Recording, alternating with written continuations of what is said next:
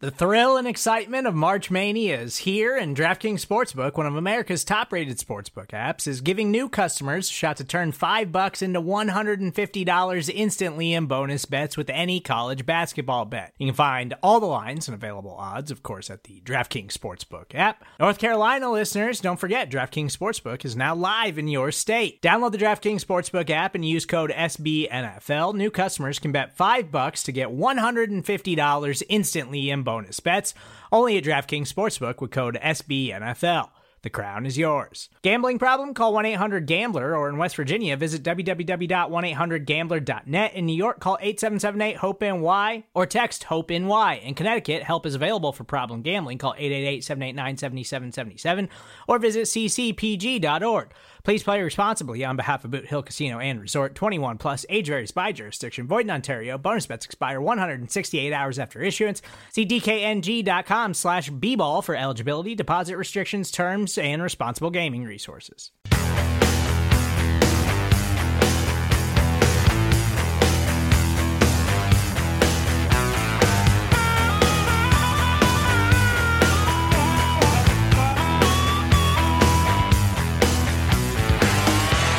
Welcome to Bears Over Beers. I'm Jeff Griffin, a writer for Windy City Gridiron, and I'm joined, as always, by EJ Snyder. EJ, Bears are coming off the bye. We're coming off a bye week. I'm feeling rested. How about yourself? I don't know that I'll go for rested. I enjoyed the bye. I'll put it that way. Better than if we had worked through it. So it was good to take a week off, come back fresh. I'm feeling all right. We're ready to get back into it. Yeah, I'm feeling good. Think that we now have a amazing guest to kick off the second half. And so why don't you introduce our great guest? Yeah, absolutely. So couldn't be happier leading into Ravens week to bring on Lindsey OK. Lindsey's a national NFL analyst, QB whisperer, #1 Joe Flacco fan. We'll talk about that in a bit, and a great source of Ravens news. So Lindsey, how are you doing? And what are you drinking tonight? I am doing good. I'm having a nice white wine. It's actually from South Africa. So cool. Yeah. Oh. I'm not sure of exactly what the name of it is. I forget, but it's a Sauvignon Blanc and it's from South Africa and it's pretty delicious. Sounds delicious. And for the people that are watching us on YouTube, and if you're not, we're on YouTube. You can go watch this recording. You also have the cutest dog that. Yeah, I'll try to. He's like biting me. He's like 4 months old. So he's like, so like nippy, and he actually bit me earlier. But this is Reggie. He is a Pomeranian. Reggie's going to be the absolute star. We should just quit now. Yeah. Just put another 20 minutes of a still picture of Reggie up, and this would be our highest rated podcast ever. He's very busy. Normally it's like now's around the time when he starts to like settle down, but he also gets like very wild. Like you can tell he's tired right now because he's like. We'll ask him his thoughts on Rashad Bateman later, and see what he thinks. EJ, what do you got drinking tonight? I went on a little road trip this weekend, so took me up north in Washington and grabbed something from San Juan Island Brewing. And this is they have lots of good brews, but this is their Helles lager.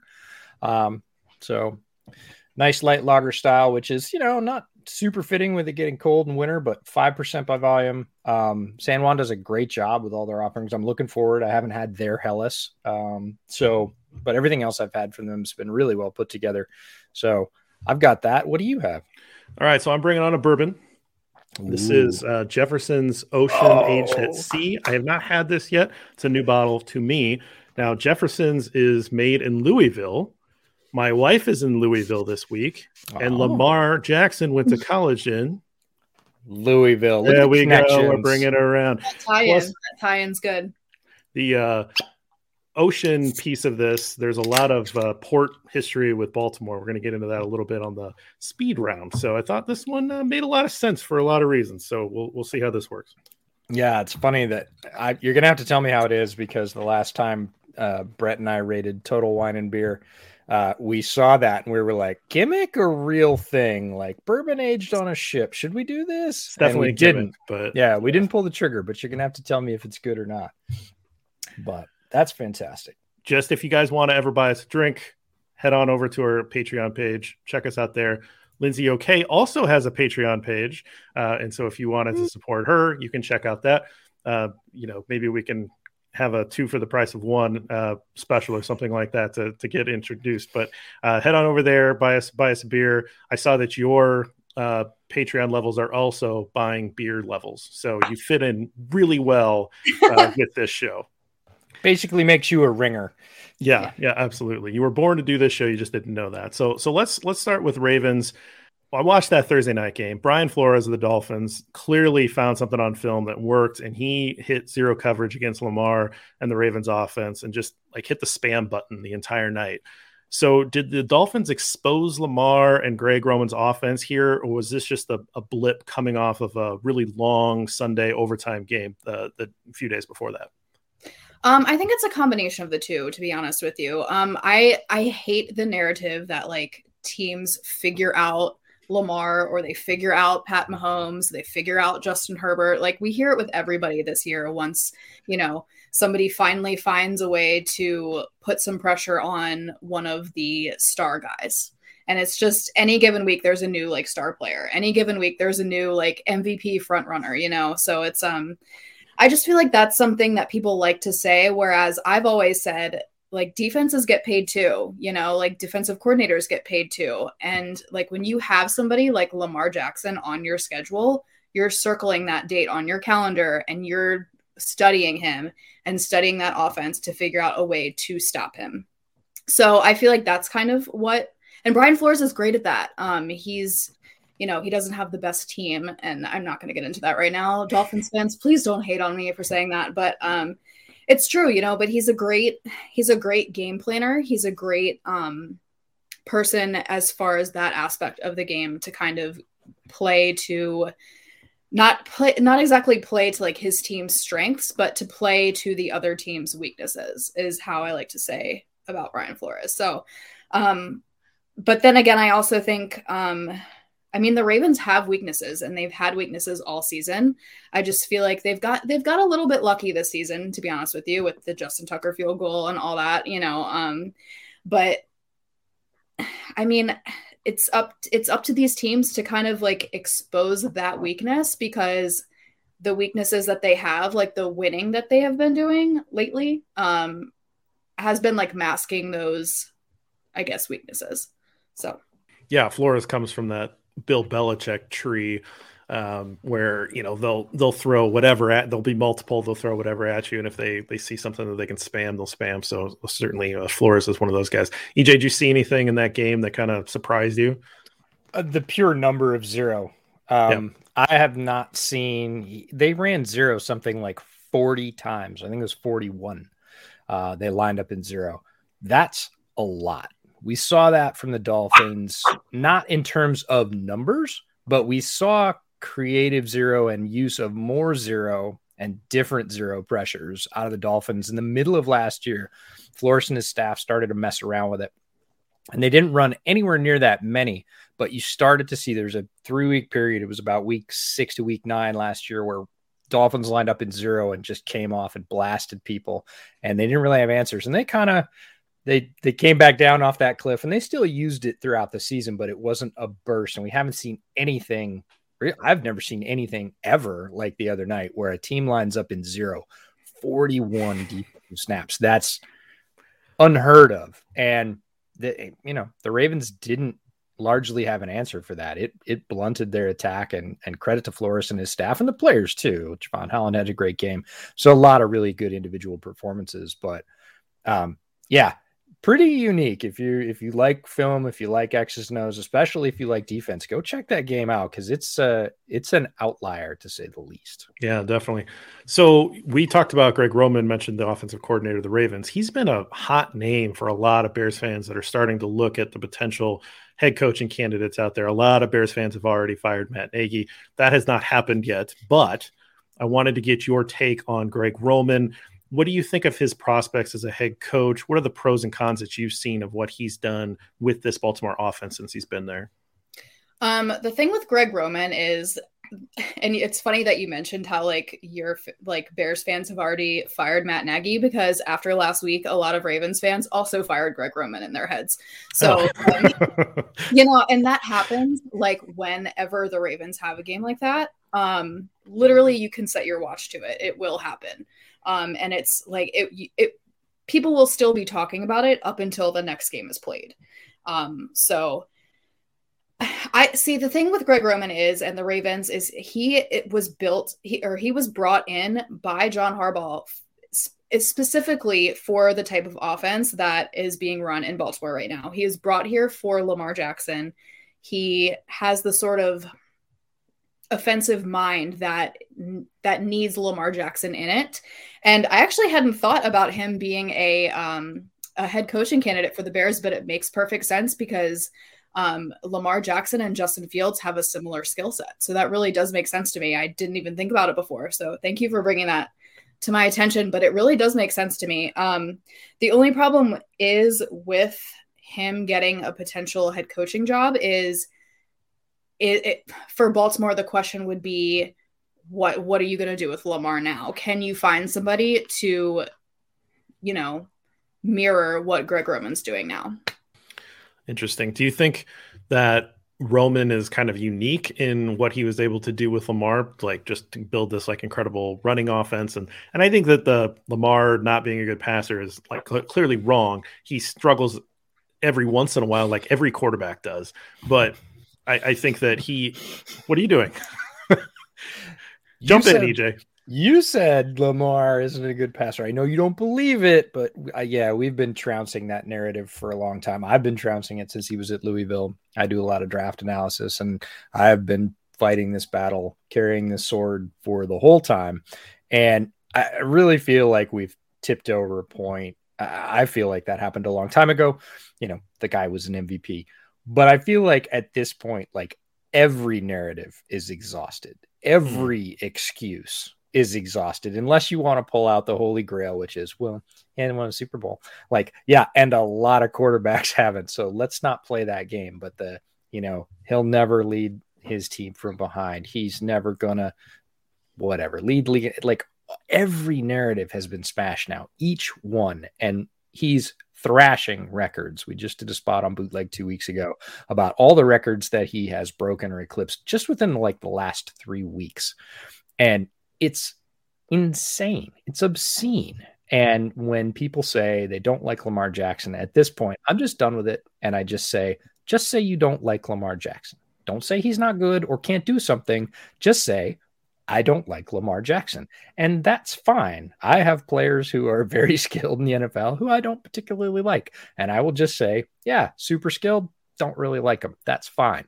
But all the narratives, I feel like we're just done, and we're not going to give any of those air anymore because they're all just foolishness at this point.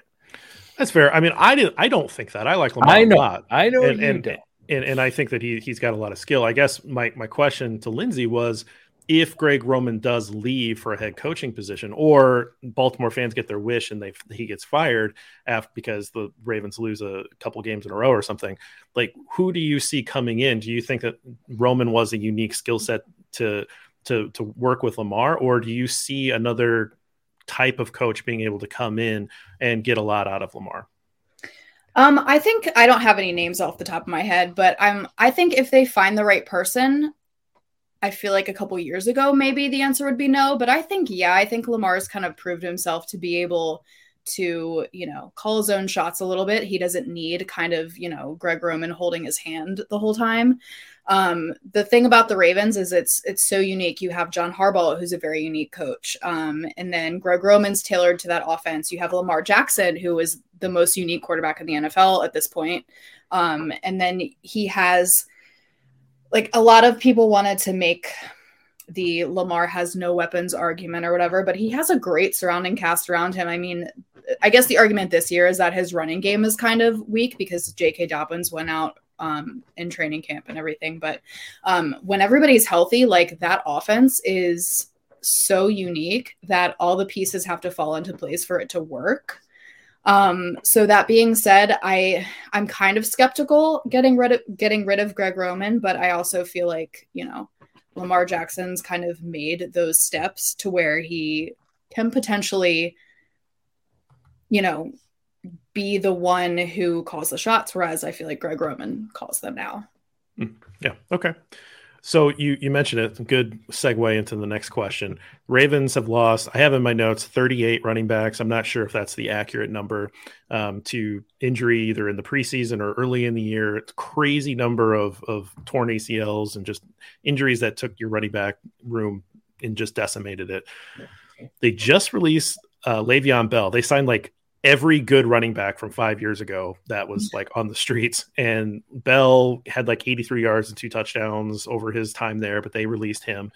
So obviously they have to feel pretty comfortable with what they have if they are releasing a big name like Le'Veon Bell. So has this backfield stabilized, and what does it look like? What's the pecking order? So this is a hard question because it literally changes every week. I was surprised when they released Le'Veon Bell. It's weird to me because none of the like Latavius Murray, Devontae Freeman, Le'Veon Bell, none of them to me are better than any one of them. They're all kind of just like lateral moves, and they were just kind of being switched in and out, every week. So I guess they just felt like they had to pick somebody at this point in the season. We're coming down the home stretch. It's like November. This is like the time when you're supposed to play NFL football in November. So I don't know. It kind of brought a question in my mind as, I hate to think this, but like maybe he did something we don't know. Like that's how much of a surprise it was for me. I didn't really expect it. The thing with Le'Veon Bell though, he didn't really I hate saying like running backs look slow because they have such a short shelf life in the NFL, but he didn't really have any like burst off his runs. I think we saw a lot of that from like Devontae Freeman in the most recent weeks. And maybe that was kind of the decision there. If they had to pick between one of the two of them, I feel like Latavius Murray also getting healthier could have been he was dealing with an injury a couple weeks ago, but I feel like that could have been maybe like the deciding factor too. Maybe once he gets better, you kind of have to let go of somebody. Well, and the style that Bell has that he's famous for is a really patient runner, whereas Freeman's got more of that burst. And definitely Freeman did look like he had that burst. I don't know if you saw the same thing, EJ, but it looked like Freeman was showing more of a burst, and maybe that's a little bit more of what Baltimore's looking for with Lamar, because Lamar's so fast, and that quick hitting running game, maybe that's what they're more comfortable with in terms of running their backs. And Bell at this point is somebody that largely, if you're looking at production, he hasn't had great production in 3.5, just about 4 years. And he's gone to 3 different places now, and he's looked somewhat similar in most of them. He didn't look that great in Kansas City.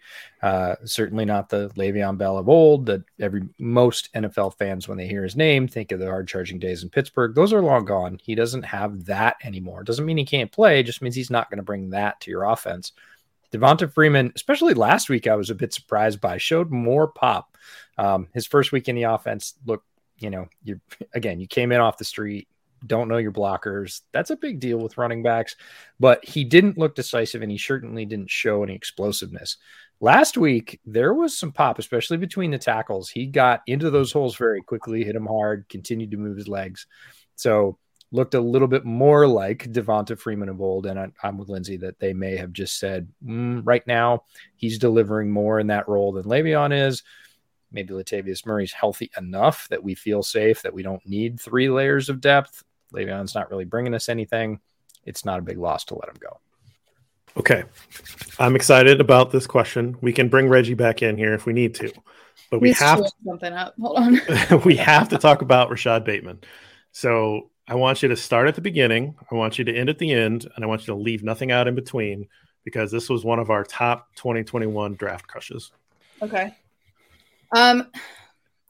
I feel like the jury's still a little bit out on Rashad Bateman. Obviously the big question for me, at least, was, can he get that, I guess, what's the word I'm looking for? Come on, guys. I'm looking for that relationship, that connection with Lamar. Connection, that's it. I was about to say correlation, and I was like, that's not right. But that connection with Lamar Jackson, they need to have that going for them. And the problem was in training camp was that Rashad Bateman was injured in OTAs. He sat out most of training camp, and then Lamar had COVID for half of training camp. So it was like, are they going to get that connection at all? And then Rashad ended up, getting injured again and missing like a big chunk, the first big chunk of the season. So it was kind of like when they took him off IR, they're kind of throwing him to the wolves. So I didn't honestly expect much from him. So it's kind of a weird question, just because not against you guys, but like for me, when I'm like thinking through it, is if he were healthy all year, I would have expected more, but based on the injuries and the training camp fiasco and all that stuff, like I'm impressed by him. But I still feel like there's a little bit more that I want to see. Yeah, I think that's completely fair. And I think you're going to get to see it, and we're all going to get to see it, which is the exciting part. Everybody's been chomping at the bit. Talented rookie, taken high, heavy need for the team. The team definitely lacked that sort of 1A alpha wide receiver. Hollywood was not that. He's definitely more suited as a 2, even as a speed slot, and he's thriving, right? It's one of those things where you add a piece and it lets the other pieces move back to the correct places, and you get more out of all of them. So you get an improvement across the board. But Bateman has those skills. We certainly saw them displayed in college at a high level. Does have to stay healthy, does have to stay on the field, but did start with a bang. Came out in first week. All his catches pretty much were for first downs, which is right on brand for him. So I think Ravens fans, as they get to see him on the field, and that relationship with Lamar does develop, his familiarity with the offense, which is something every college rookie coming into the NFL sort of has to adjust his speed and just complexity. As he sort of rounds into form, which was delayed, the failure to launch was largely injury based. I think Ravens fans are going to love Bateman because he does fit a need. He is that guy. He can live up to the billing, just what you said. Like, he impressed me. I think he'll continue to impress. I don't think Ravens fans are going to be disappointed so long as he can stay on the field, which wasn't something he really struggled with in college. Sometimes it happens. You come to the pros, you're trying to impress, go a little bit too hard. Hamstrings can be one of those things that linger. When he gets fully healthy, I think he is a lock to eventually be a fan favorite for Baltimore because he plays with that mentality. I think he really matches the city and the team, and he fills such a huge need for them. Yeah, the thing with Ravens and first-round wide receivers is their track record's not that great. So when they took a wide receiver, I was like, you guys have got to be kidding me. Like, no way. And his name sounded similar to Brashad Perriman, and I'm like, oh my God. Whoops. So, like, based upon that, I was like, okay, the bar is so low. The bar is on the floor. Right. Yeah. Well, if you wind up not liking him, feel free to trade him to Chicago because we want and we like him a lot. And that's fine. EJ gets me excited about certain draft prospects through the process. And then I get excited. And then when they don't win and the Bears, I try to follow them throughout the league because EJ's the draft Nick. But one more serious question, then we'll get to the speed round.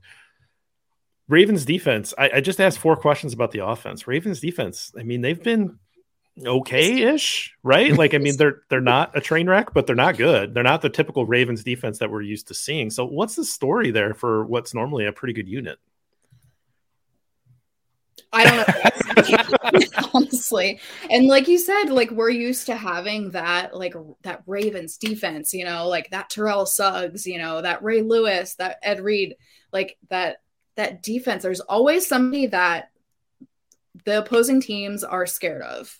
Like, as far as Ravens defenders go, there isn't anybody on this team that people are scared of. I would have said like Marlon Humphrey maybe is like their best player, but even he has been terrible these past couple weeks. So it's like, I mean, terrible is kind of a harsh word, but terrible for him. Right. He was supposed to be like one of the top corners in the league, and he is not playing. I mean, he's had a terrible 2 weeks. I mean, just not close to what he should be playing. So I think I'm not going to go like the leadership route because I feel like there are plenty of leaders in there, but something's missing. And I don't know if they need to get like some sort of playmaker that like, I mean, they have barely any pass rush. Like they had, who's like CJ Mosley, like people were scared of him a little bit. They traded Zadarius Smith to the Packers, like those guys, and they didn't replace them. And I feel like that's kind of, their downfall, along with, not really having a big guy in the secondary. I mean, Jimmy Smith can't stay healthy. And then, like I said, Marlon Humphrey hasn't been playing up to the way he should. And there's no like real safety threat there either. It's just like, I don't want to say it's a mess, but it's kind of a mess. So I don't know. I don't know what the deal is. So I think they've got to do something, especially if they plan on making a run in the playoffs against like Pat Mahomes, Josh Allen, those guys. They need to pick it up somehow, or they're just gonna, fall flat. It's a no-name defense in a bad way. Mm-hmm. Yeah, Marlon's the guy I would have picked out as well. Definitely one of the top 10 corners in previous seasons. He's struggled. Corners are going to tend to struggle when the pass rush doesn't come around. As Bears fans, we understand that very well. We had a great pass rush for the first 3 or 4 weeks of the season. It protected what is a terribly undermanned secondary. And then the pass rush faltered, and hey, those guys in the secondary are still not that great. And you started to see that. So you'll probably get familiar with some of their names because you'll see the back of their jersey running behind those Ravens wide receivers. You see 22 a lot. So yeah, they do go together, and it's, the Ravens have a collection of talent, some which hasn't developed the way they want to. Justin Madubuike is playing better, but again, hasn't ascended to that sort of threat role. Calais Campbell isn't what he once was, still very savvy and takes a lot of downs and makes the occasional impact play, but he's not that guy that offensive coordinators are really accounting for with a double team every play. So yeah, I understand what you mean. It's sort of lacking that threat or those threats. That's the thing about the Ravens is they've had multiples in the past. It hasn't just been one guy. Mm-hmm. And guys like Patrick Queen are, contributing, but again, not at the level that Ravens fans expect a defense, which, you said the bar is very low before. Bars for Ravens defense is very high. And, that's because the defenses have been great for a long time. And I don't use that word lightly. And now it's average to slightly below average. And everybody's like, what is this? How do people deal with this? So I get it. Well, let's move on to the speed round, Lindsey. So this is a little bit more fun. We've been trying this year, and we've been having some fun conversations with it. But the first one I'm really interested to see, as a Ravens fan, you can answer this on your own, or you can answer this as what you believe the fan base believes. But I want you to rank the rivals. So obviously the division rivals, the Browns, the Steelers, and the Bengals. But I also want you to put the Colts in there because I know that is a rivalry for you guys. So where do you rank those 4 teams? Are we talking about this year or like overall? Like just like as a fan, the team that you like, what? If we just beat this one team, then I'll feel good. Like, that kind of rivalry ranking. Okay. Steelers number 1 for me. I don't hate any team in the NFL. I hate the Steelers. They're always going to be number 1 for me. Then I'll put the Colts. Okay. Ooh. I'm bitter about the Peyton Manning years. Oh, okay. They were awful. Then I'm going to put the Browns, and then I'm going to put the Bengals. Yep. Nice. The Bengals are never really like a threat, but they kind of, now they are, I guess. But, in the past, like they never really were, but they always seem to have like the Ravens number. Like AJ Green was like the Raven killer. And then the Browns they're always, I put them there because like in the past it was always like, oh, we have the Browns on our schedule. Like that's a bye week, in the past, but now it's like, now they're completely different teams. So that's why I'm putting them there. But Steelers are always number 1 for me. Browns seem like a different team every week lately. Yeah. So that's the whole thing. All right. So I was cruising around. I found an article from the Baltimore Sun, I think, and it was talking about the name of the Ravens. And it was like a 20 years, Ravens have been around for 20 years or something like that. And so they chose the Ravens. It was a pretty popular choice. Obviously, Baltimore has the ties to Edgar Allan Poe and his famous poem, The Raven. So that's where that comes from. And a lot of Baltimore fans that didn't even know that Edgar Allan Poe was from Baltimore, didn't know the poem. They liked it because he already had the Orioles. And so it worked with the bird theme. But let's say the Ravens weren't available. Let's say there was already a Ravens team. I want you to pick from a list of other names that were considered at one point or another during Baltimore getting a team back. So Baltimore Bombers, the Baltimore Marauders, the Americans, the Railers, the Steamers, the Mustangs, the Bulldogs, or the Rhinos? Which of those kind of jump out at you as being like, go Rhinos? Well, first of all, I feel like the Bombers somebody would have been like, no, that's like out of the question. That's like violent. So apparently there's a big history, like naval history in Baltimore, and it comes from that. And actually, if this was the first time, this is what I read today. So it was the first time that Baltimore was trying to get their franchise back. So pre-Ravens, they missed out. And the Oklahoma City bombing had just happened. Mm-hmm. And so that lost favor. But they had made these big like bomber planes during the war, then that was what that was going to be for, the homage to that. And apparently the Marauders is the same theme. And then weird to say to me, like, go Marauders. Like, I agree. That's a terrible mascot. I'm glad you didn't you're not going to pick that one. Yeah. Let's see. I remember Bulldogs. What was the last one? So Americans, Railers, Steamers, Mustangs, Bulldogs, and Rhinos are the other names that were out at some point.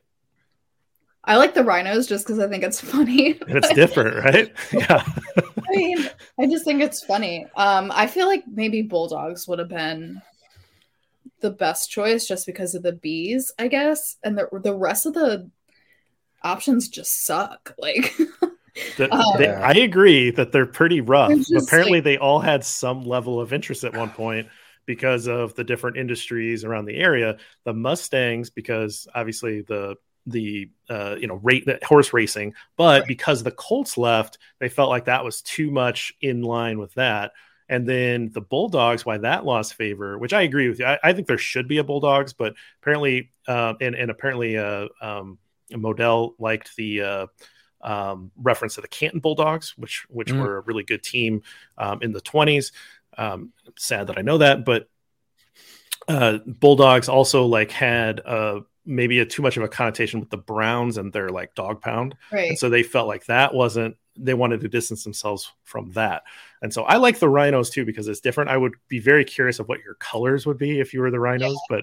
But anyway, I just thought that was a random and fun question to you. I got to weigh in on Railers and Steamers because either one's just like you name your team the Steamers. Like I know what they're going for. Yeah, exactly.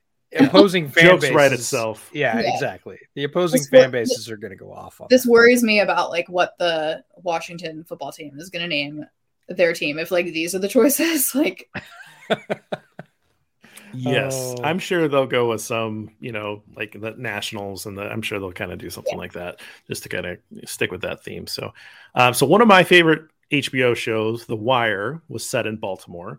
And so I want to ask you, as someone who cheers for a Baltimore team, what was your favorite season, or what do you think the best season of The Wire is, and or what your favorite character from that iconic show was? First of all, Omar is the best character. Okay. Oh, how about if Omar isn't allowed to be the answer? Because that is like... I don't even know. We stumped you. All right. Yeah, it's fine. Omar is Omar. Okay. Do you have strong feelings about the seasons? I like the first season. Yeah. Okay. I just feel like it's very raw.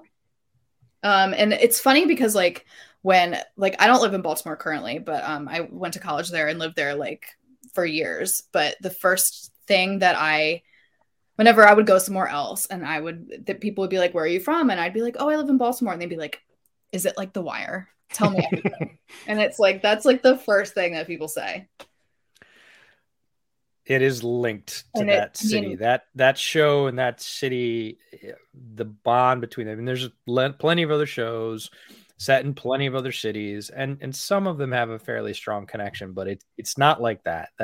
It just like if you were going to do a Wire reboot, like you couldn't put it anywhere else, right? You can't do like The Wire Kansas City. That's not going to, like, nobody's going to watch that. Yeah. So it's one of those things. How do you feel about, this is the last one, the speed round, then we'll let you go, Lindsey. How do you feel about Baltimore introducing Omar's whistle as the like run out signal for the Ravens that they started doing this year? So I really liked like the first, like that video. I'm sure you guys saw it. The first home game or whatever. That was really cool. It really, I mean, have you guys ever been to a Ravens game before?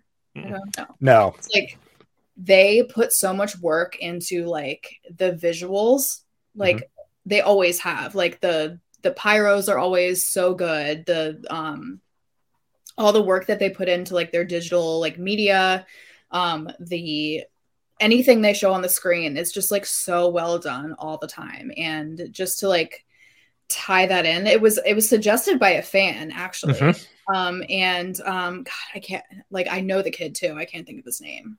But the fact that part of me makes me think that like they had that inkling too, like they wanted to do it. I don't think they would have done it just if a fan says, hey, you should do this, and like it got a lot of retweets. Like the Ravens, like that's not really their style. But it was cool that like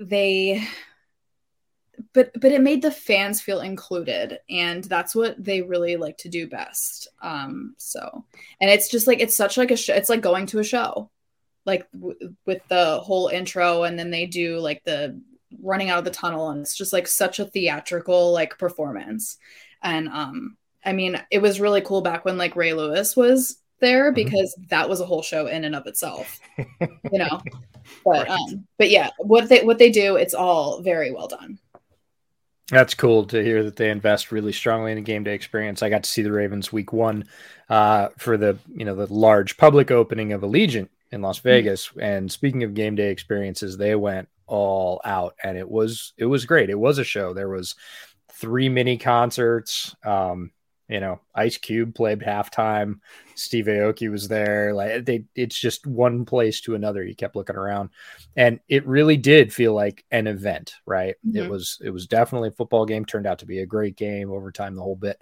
But you couldn't help but feel like you were part of a thing, right? Yeah. And that was awesome. It was a lot of fun. Plus, great to see Lamar in person. I think he's one of those athletes that if you like the NFL, I don't really care who your team is, you should book a trip to go see him play some team when they come close to you, because he's special, right? And you're going to tell people, I saw Lamar Jackson live. Like, that's a thing. Lindsey, can't thank you enough for your time, for coming on, for telling us about the Ravens, for telling the fans of Bears Over Beers what they should expect and look for as the Bears face the Ravens this week to come back off the bye. So really appreciate it. Tell fans where they can find your work and find you. You can follow me on social media, Twitter, Instagram. Everything is the same at Lindsey OK. You can find me at lindseyok.com. I talk about quarterbacks. And then I have a Patreon where I do my picks every week. And I have a lot of other different things there. So, yeah. Cool, Lindsey. Thank you so much. We appreciate the time. Thank you for having me. All right, EJ, we're back. So let's talk about the Bears specifically. I want to talk, of course, about Justin Fields, because I just want to bask in the glow that is Justin Fields and Justin Fields pushing the ball down the field. It is working. Surprise, surprise. This is what we have been asking for since he took the reins here. But can we just talk a little bit about what you've seen as a difference in Justin Fields over the last couple of weeks? Pass protection. They have some now, right? The people, I got asked this last night on a Ravens preview show. They're like, well, what's the difference between when he was getting massacred and when he's throwing downfield strikes? I was like, more than 2 seconds, right? No quarterback is going to succeed when they get less than 2 seconds from the snap before they are under pressure, being moved off the spot, or in some cases hit. Like, that's extremely quick. The fastest release in the league is about 2.3 to 2.6 seconds. That's the fastest release in the league. Justin was either getting contact or pressure under 2 seconds on like something like 60% of his snaps for the first 2 weeks. No one's going to succeed. I don't care what kind of athlete you are. I don't care what kind of processor you are. It's just not enough time to play quarterback in the NFL. He has a little bit of time. They've started to improve the protection. We've started to see some more realistic protections. I'll say that. Less 5-man straight drops. Some help, some even what I would call exotic pass protection, pulling a tight end from the other side, basically a pulling tight end to come catch a rusher, an edge rusher off the other side.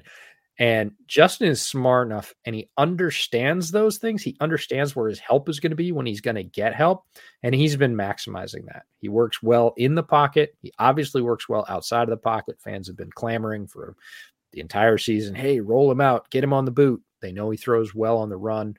His arm is obviously amazing, but he's getting enough time to set and throw now, and that makes him dangerous. I don't care, in the pocket, out of the pocket. He has both of those skill sets, and he's an excellent downfield thrower. He's top 3 in the league over the last 3 weeks of 20-plus yard throws, right? And that's among all quarterbacks, not among rookies. Sure. Like, now that he's getting a chance to breathe, you're seeing what he's good at, which is give me 3 seconds and I'll find a guy and hurt you. But we just didn't see that early on. Yeah, you're right. Give me 3 seconds is the version of like Gale Sayers, like give me 18 inches and I'm gone. Right. Same thing. And this week has been a week where it's been dominated by, I don't know if it's Patriots fans or if it's what it is, but Mac Jones backers taking victory laps about, well, Mac Jones, isn't he the best quarterback of the bunch? And it's like, let's maybe he's doing well, but let's maybe slow the roll on victory laps on judging rookie quarterbacks, because you have circumstances. You have the fact that Justin Fields did not get number 1 reps in the preseason and in camp. And then he came in, early in the year. He's behind an offensive line that has been, bottom 3 unit in the league. And that's probably being serviceable. They might be the worst in the league at some points. And, Trevor Lawrence, he's dealing with his own issues in Jacksonville. Like, obviously, Zach Wilson under the Jets might be the worst situation of them all. I don't know.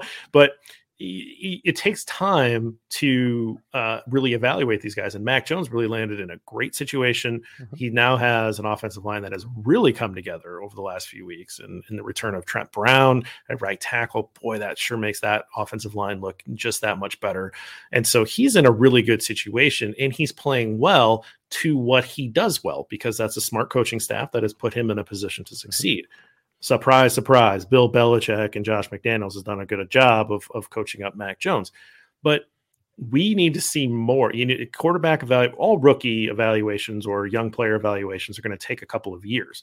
But what we're seeing out of Justin Fields is that week-to-week development, and we are starting to see the things that we thought he'd be really good at, like you mentioned, throwing the ball down the field, being able to get him out in the pocket and move. He's starting to use his legs a little more. So I think that we need to pump the brakes a little bit on rookie evaluations.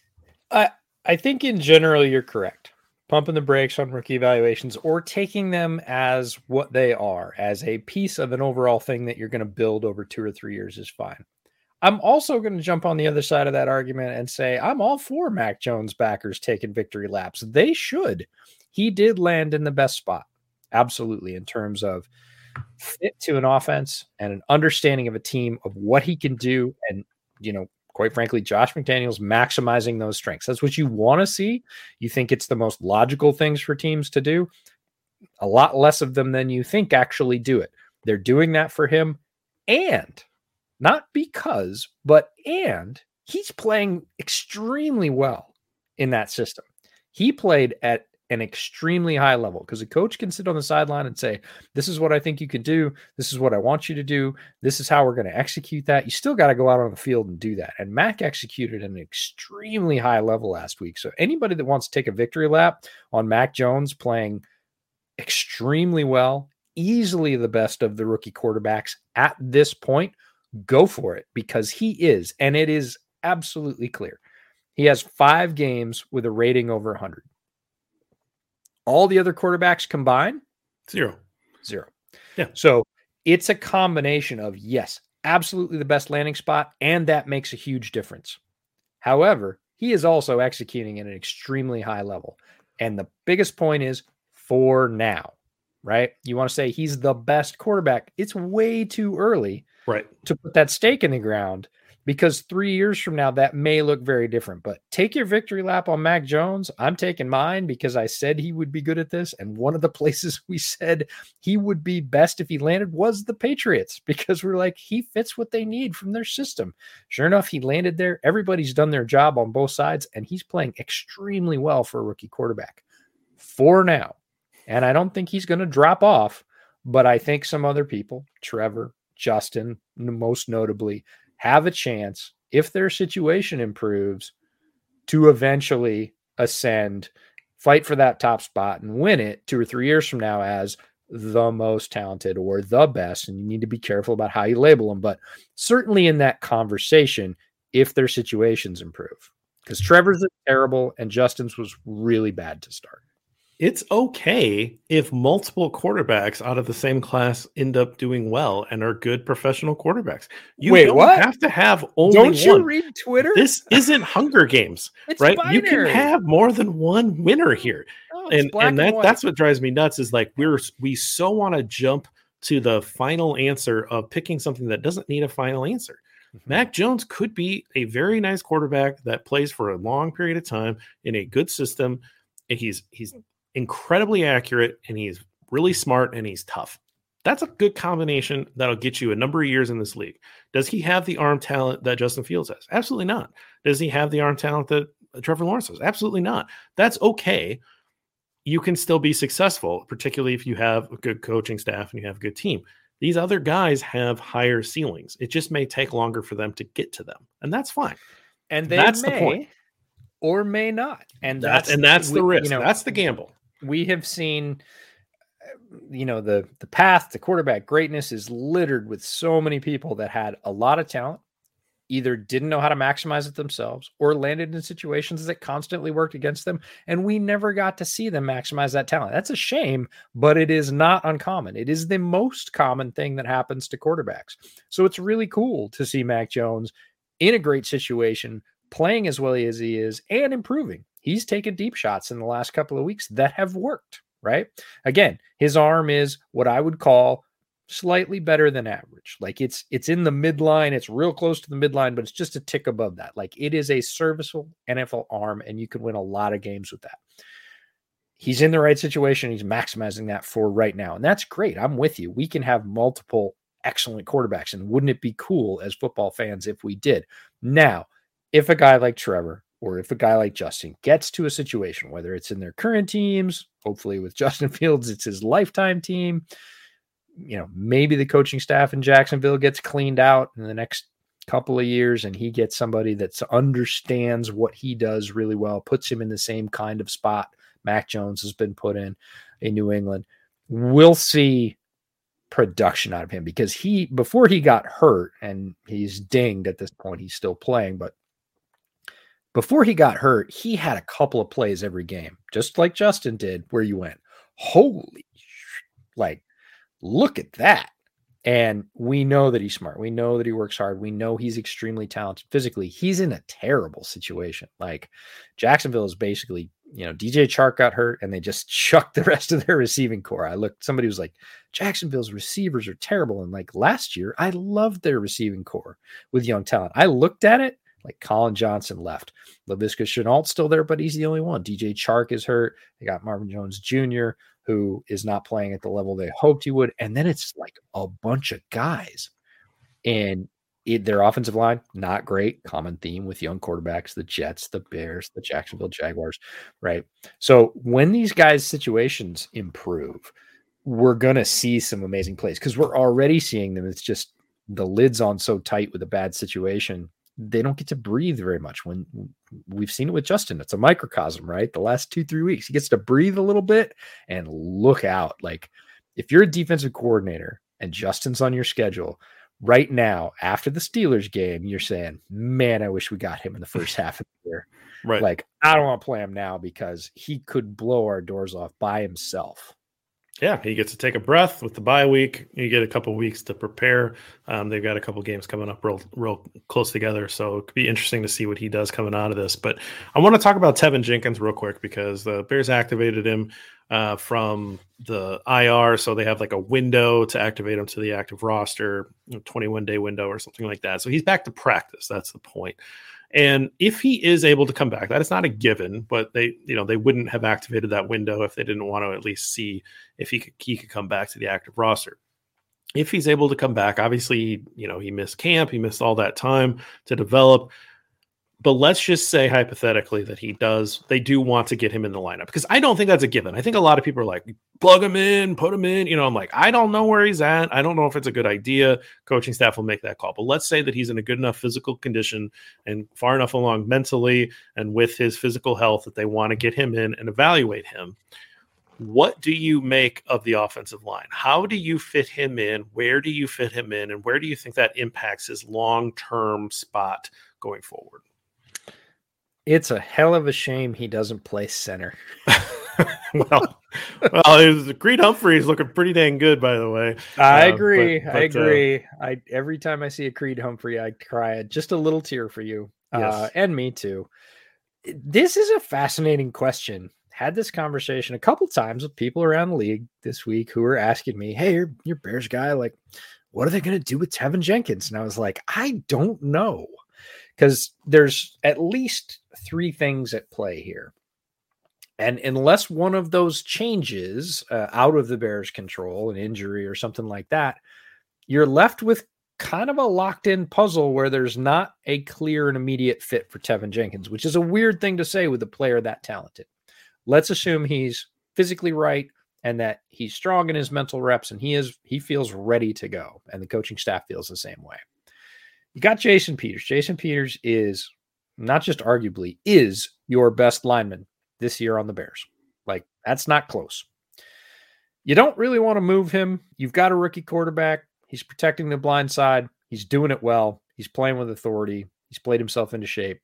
You really don't want to mess with that. We've talked about that a lot on this show. Guys working in a spot, leave him there. Peters, lifetime left tackle, playing left tackle very well. Not terribly a surprise, but you just don't want to mess with that. So normally you'd say, hey, Tevin Jenkins was a right tackle in college, and the Bears have been terrible at right tackle this year. Generally, put him at right tackle. It seems like the easy answer. The old Lee Corso, not so fast, my friend. Larry Borum came back 2 weeks ago and has looked surprisingly solid at right tackle, right? Has average grades, and that's so far and above what the Bears have been producing out of the right tackle spot this year that you kind of say the same thing, although it's a completely different situation, Larry Borum to Jason Peters. You say, hey, the guy's working in the spot, and it's actually working. That's probably his long-term spot. Do we want to mess with it? And the answer is, are you sure that Tevin Jenkins is ready to go? And do you think you're going to play him at right? Because he said, and this is the third thing, right? Is Tevin Jenkins came out this week, and who knows, he might feel like he has to say whatever to try and get on the field. He said, no, I actually, at this point, because I've taken all the mental reps there and really been focusing on it, I actually feel more comfortable at left tackle than I do at right. Oh, really? That's just one more sort of chaos chip thrown in the hat. And, people say, well, put him at guard, just until a tackle spot comes open, replace Cody Whitehair because Cody's been playing lousy this year. And again, I don't think Tevin Jenkins has any experience at center. Don't know if he can snap. Sam Mustipher would be the first guy I would replace out of the line, but Cody would be a very close second. And that's a weird thing to say. I think James Daniels is playing well, has potential, a young player, and again, is settled into his guard spot.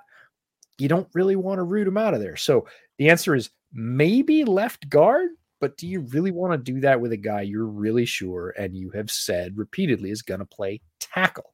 So there's no obvious answer.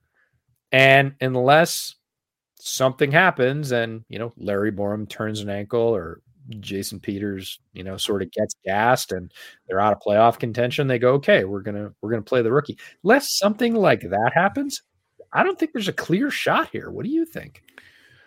I don't think there's an obvious answer. I think you can kind of play with the pieces multiple ways. And I think that the last couple of weeks, the line has looked a little bit more stable. And so that you have to kind of take that under consideration too, because you don't want to necessarily expose Justin Fields to unneeded hits. He's already taken enough as it is.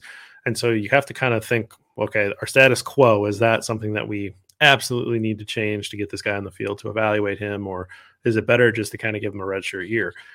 I don't think that 8 games at a guard position or you put him on the left, so therefore you have to keep him on the left. I don't think there's enough there where, you know, you're developing muscle memory to the point where you can't flip them the other way. I think what's been interesting is that they drafted Borum and they drafted Jenkins, and it kind of felt like they had two guys that were going to play the right side with those draft picks. But they said, no, we're putting Jenkins on the left, and they released Charles Leno, and then we heard like, well, Borum's going to play on the. We kind of see him as a left tackle now, and it's like, wait, well, who is playing right tackle? Who are you going to put at right tackle? And I just don't know. Like, to me, it's like, well, okay, maybe you can make Borum a left tackle, but like, does that mean? That means you want Jenkins back at right tackle. So I've been really confused, but I think it's, for me, getting a guy in there to play guard, fine. I don't know that you want to put two rookies next to each other. I think that's potentially the issue. So if you wanted to put, say, Jenkins at right guard and keep Borum at right tackle and slide Daniels down to center, I mean, that interests me because I do think Daniels can play center, but you're putting two rookies right next to each other. And so that kind of causes some issues. If you put Jenkins at, like, let's say left guard and either removed Cody Whitehair from the lineup or slid Whitehair to center to see if you can get an upgrade at the center position from that perspective, because we know that Whitehair can play center. So maybe you do that, and then you have the rookies separated by veterans. Maybe that can work. That would probably where I would go, and he could probably learn some things from Peters. But, guard and tackle are very different positions. Guard is a lot about understanding strength and leverage, and the defensive linemen are in your chest right away. And that's a very different experience than negotiating the space that is tackle, because you're out on an island. Maybe you get help from chips or from a tight end or whatever, but a lot of times you're negotiating that space with that rusher that's coming at you, or even on run plays, there's generally a little bit more space to navigate. And so they're very different positions. I always laugh when people are like, just slide them into guard, or slide them out to tag. It's like, they're very different skill sets. They're not Legos. You can't just pick this one up and snap it down. Some guys can. Right. Some guys are very just naturally talented and can play, Marshall Yanda, who's should be a Hall of Famer for the Ravens, right? He was an excellent guard, and he was able to kick out the tackle and play quite well.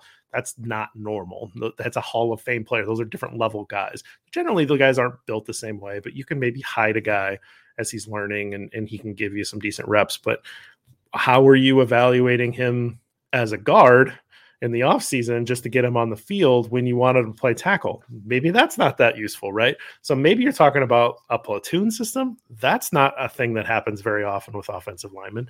So I don't actually know what the right answer is. If you feel like you're going to give yourself an upgrade by getting him in the lineup somewhere along the line, great, but it's not left tackle. That's your best lineman right now. You might as well just get the reps out of Peters while he's there and protect Justin Fields, and not hand that over to a rookie who didn't have a camp and isn't in game shape yet. So yeah. I'm kind of the opinion of like, just let him learn on the sideline for a while. Yeah, regardless of how they do it, one thing they should absolutely do is, and this came off Twitter this week, was staple Borum and Jenkins to Peters. Like, he doesn't go to the bathroom without those two guys going, how are you doing that? Like, they should pick up every drop of whatever Jason Peters is willing to feed them, because he is playing extremely well. He's got a ton of experience. He's seen it all. He understands how to be a pro. Like, they could just learn everything from him if he's willing to share. Some veterans aren't. Like, I think Peters might be, because he was on the street early in the season. Right. He might say, hey, you're a couple of talented guys. You want to do well? Do these things. And they'd be smart to listen, both of them. Regardless, that should happen. But it's a weird puzzle. There is not this is 90% the right answer. Mustafa out, I think, is good. Does Whitehair provide an upgrade? I would say a little bit, just based on experience. But then you've got that whole guard tackle thing. It's a puzzle wrapped in a riddle, wrapped in an enigma. It's not an easy thing to figure out. Absolutely not. So I want to just talk about one last thing, and that is Mac and Jack They are, I think they've proved just how important both of those guys are. I think they would be incredibly important to have against Lamar. We're recording this on Wednesday night. We don't know what that is. They did not practice on Wednesday. We don't know if they're going to come back at some point. I know that they didn't want to put Mac on IR because they were hoping he could come back for this game. That was he got the bye week. If you would have put him on IR, he would have had to have missed this week. So their hope was that he were going to get him back, but he's not on the practice field yet. So we don't know if he'll be back. And that's going to be a big deal against a guy like Lamar. So if the Bears defense is going to have success against this Ravens offense, I think it's all about Roquan Smith. This is going to be a pure Roquan, earn your first team All-Pro today, because you are going to have to try to limit this incredible athlete on the other side. The Bears are going to have to play a little bit like the Dolphins did. They going through the roster, it's amazing how many big guys are out, right? Jackson was out. Mac's been out for several weeks. Gibson, the safety, Gibson has missed time. Alec Ogletree, who's played really well as the second rangy linebacker, twisted an ankle. He was out. So it's that kind of baseball adage about being strong up the middle, right? Your catcher, your second baseman, your center fielder, like up the middle, 2/3 of what makes the Bears, or has made the Bears at least decent this year up the middle, was not available last week. And it showed. And then you start to dig around as like, oh, why is this guy getting so many snaps? Oh, because, Jeremiah Adeochu got hurt and they just don't have the rotation. They don't have the depth. And yeah, they've signed guys and brought guys up. It's not the same. Hicks is on a bit of a snap count. Angela Blackson's been playing pretty well. Bilal Nichols doesn't seem like he's the player he was. And then, on the other end, Quinn goes off. He's healthy and looks clearly like the best, I'll say, lineman, even though he doesn't play defensive line according to the Bears. He's a rusher.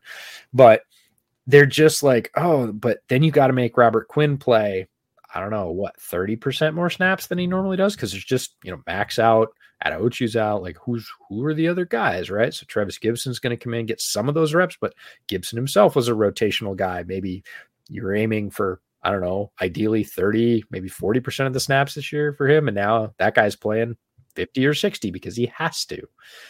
So it's just every level of the defense, the defensive line, the linebackers, because who are you going to bring in at linebacker? Not Trevathan in a passing offense, right?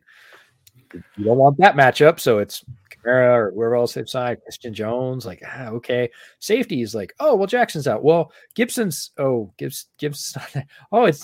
down at DHC. The cornerbacks we're very familiar with. They didn't start with a ton of rotation. They have been, cross your fingers, fairly healthy because, again, they weren't great to start with. They couldn't suffer any injuries, but you just look at all three levels of the defense and you go, man, they're playing. They didn't start out with a ton of stars in those places. The big stars have been the ones that have been hurt, and the backups, not super inspiring. It's not like there's a stack of young guys there because Bears haven't approached team building to build that stack of young sort of developing talent where they can really go next man up. It's like plugins, right? It's like, well, we got to play somebody. So this guy off the practice squad that has a total of 4 NFL starts, let's start him.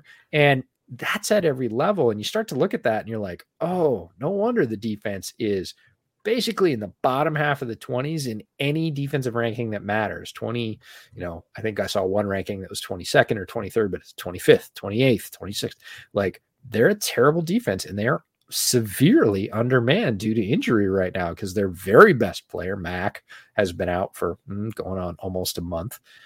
Jackson, who, say what you want about his tackling, it hasn't been great, but he's been the only other sort of capable pass defender, and he's been out. And all of a sudden you look at it and you're like, wow, this really is kind of a no-name defense. And Chicago's not used to that either. So rough stretch. They definitely did that to themselves over the years and not protecting their draft capital. So, if the Bears have any chance in this one, I think it comes down to Roquan Smith having just an out-of-body experience and being able to make some big plays. Because, I do believe in his talent. I have from the start, and I'm just really excited that he's having such a great year.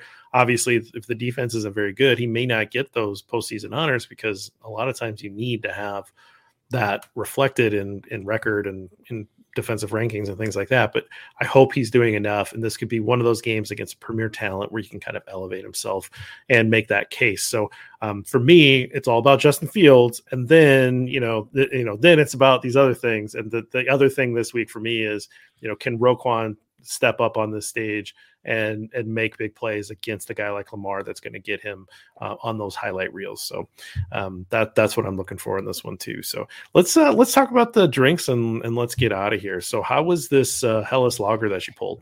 I love it. San Juan Island Brewing is a recent discovery for me. I think last summer was the first summer I became aware that they were canning stuff. Everything I've had from them has been great. I have a double red IPA up in the garage, which is like 8%. It's basically a double IPA, but it has a really red character to it. You actually might like it because it's not super bitey, but everything I've had from San Juan is just really well crafted. I like the way their brewmaster thinks. And the Hellas is no exception. It's clean. If you understand Hellas as a style, it's clean, it's golden, it's drinkable. Definitely not what I would consider a winter beer, but an excellent example of the style. Could easily drop another one. And I have one in the garage, so I just might.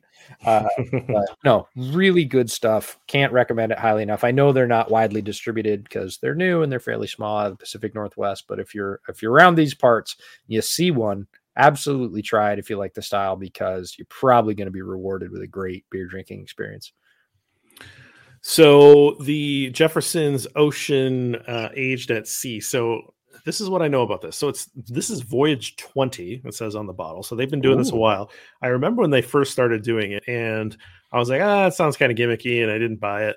And then they just kept doing it. So obviously they've had some success. And the idea is that if it's slowly rocking, with the wave action and it's sloshing around in the barrels, that you're going to get more action of the liquid bouncing up against the charred staves, and you're going to get a little bit more flavor.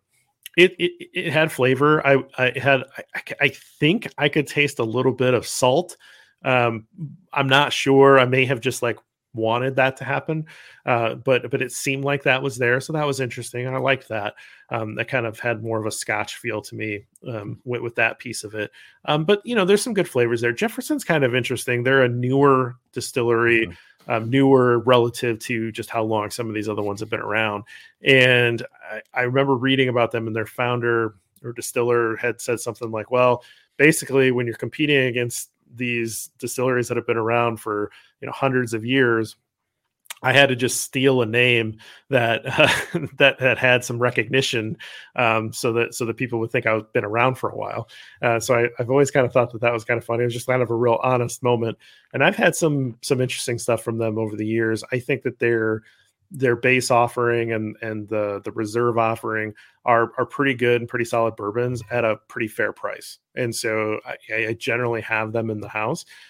This is it seemed I want to do a side-by-side tasting, because I don't know if it pulled more flavor in that maybe I was expecting, but I definitely felt like it tasted a little different. It had like that saltiness to it, but then I'm not really tasting like other notes or stronger notes, but I'd have to kind of go back and compare them and see what's happening. So, hey, side by side for science, you have to. If it's for science, I'm in. If it's for science. So do it for science, JB. Do it for science.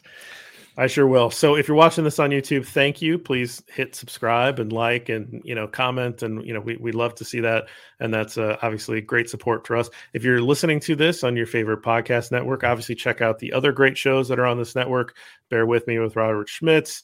We've got Bill Zimmerman. We've got Lester A. Wilfong Jr. We've got the review show that I do with Lester as well. Make sure you're checking all those out on the channel. But head on over to YouTube and check this out. And we're putting almost all of these up on that channel. Other than that, anything that you want to cover before we get out of here? Yeah, we're doing a giveaway. We're going to start doing giveaways. So if you're a patron, we're going to start doing giveaways. What are we going to give away? Well, JB cleaned out his garage. I know that doesn't sound exciting, but a longtime Bears fan has a lot of cool stuff. And if you're a patron, you are automatically entered in all those drawings. Right now, we have a very few number of patrons, so your chance to win is extremely good if you become a patron. head on over to patreon.com, search Bears Over Beers. You can give as little as $1 a month if you want to, just to get on the rolls. And we will start doing some drawings because we got some cool Bears related stuff, some other football related stuff that's not necessarily Bears. We're going to start giving that stuff away and then shouting it out on Twitter. And if you want to be involved in that, head on over to Patreon, join the crowd, and we will go from there. Other than that, it's a fairly regular week for me. I ended up being on a Ravens preview show with a guy that does Ravens film study, very detailed podcast that should be coming out the next day or two. Had a lot of fun with Ken, so I will post that on Twitter. Bootleg will be out, my guess is first thing tomorrow morning. So before this podcast comes out, should be out on Thursday of this week. This one comes out on Friday, and that's pretty much my week. Oh, well, we're going to do a live stream, but it'll be over by the time this one hits the airwaves. So Brett and I are going to live stream the Thursday night game this week on kind of a whim, but I'll throw that up on Twitter. So hopefully you'll catch that. What do you got going on? Well, for me, I put out an article today on just breaking out with a visual QB rating. And then I fell into a rabbit hole doing some QB rating stuff. So that'll be coming in a couple of weeks. I've already got the Lions week one done. So that's going to do it. I'm going to do another bricks thing with the Lions this time. So it's a little bit better for Bears fans to look at rather than the brick wall with the Packers. And then I'm going to dive into some interesting stuff on the evolution of the quarterback rating over the years and how ratings have gone up and what components of that have driven that. And I think I might even do even more of that, where I maybe kind of go in and suggest how I would tweak the quarterback rating formula. So man, it's been fun. It's been fun to kind of do some dives like that. And I'm just trying to roll it out in a way that I think hopefully makes sense to people, demystifies, what is this number and why does it matter? And should I care about it from week to week, or does this tell me the right thing? And then, we're just going to try to play with those kinds of concepts throughout the year with this column and try to find ways to visualize it and see if we can find out some cool stuff. I'm excited. That one sounds fun. I think whatever quarterback rating you're into, whether it's passer rating or QBR or any what I'll call hybrid statistic, where several statistics are combined to give a rating or an overall, digging into the pieces of that is something that not a lot of fans do. And a lot of fans reference those statistics without knowing what's behind them. So I'm super excited for that. But for now, we've got Bears versus Ravens this weekend.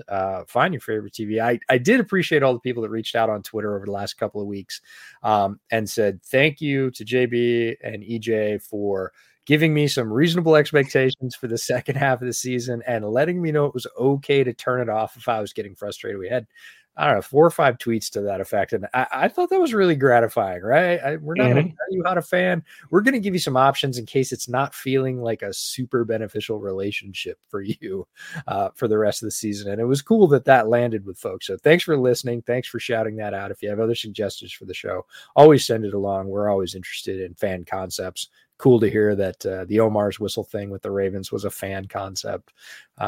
So feel free, shout at us on Twitter, shout at us on Windy City Gridiron. Keep listening, and thanks for showing up. Bear down.